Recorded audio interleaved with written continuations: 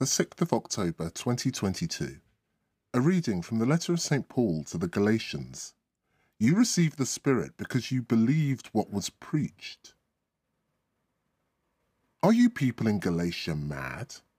Has someone put a spell on you? In spite of the plain explanation you have had of the crucifixion of Jesus Christ? Let me ask you one question. Was it because you practiced the law that you received the Spirit, or because you believed what was preached to you? Are you foolish enough to end in outward observances what you began in the Spirit? Have all the favours you received been wasted? And if this were so, they would most certainly have been wasted. Does God give you the Spirit so freely and work miracles among you because you practice law, or because you believe what was preached to you? The word of the Lord.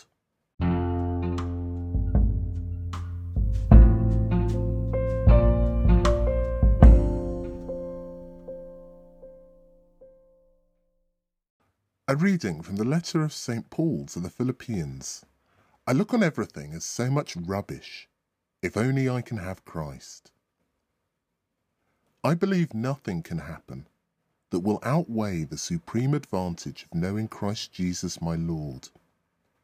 For him, I have accepted the loss of everything, and I look on everything as so much rubbish, if only I can have Christ and be given a place in him.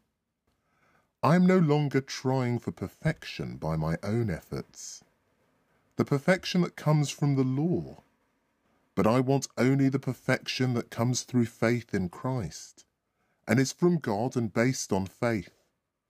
All I want is to know Christ and the power of his resurrection, and to share his sufferings by reproducing the pattern of his death. That is the way I can hope to take my place in the resurrection of the dead. Not that I have become perfect yet. I have not yet won, but I am still running, trying to capture the prize for which Christ Jesus captured me.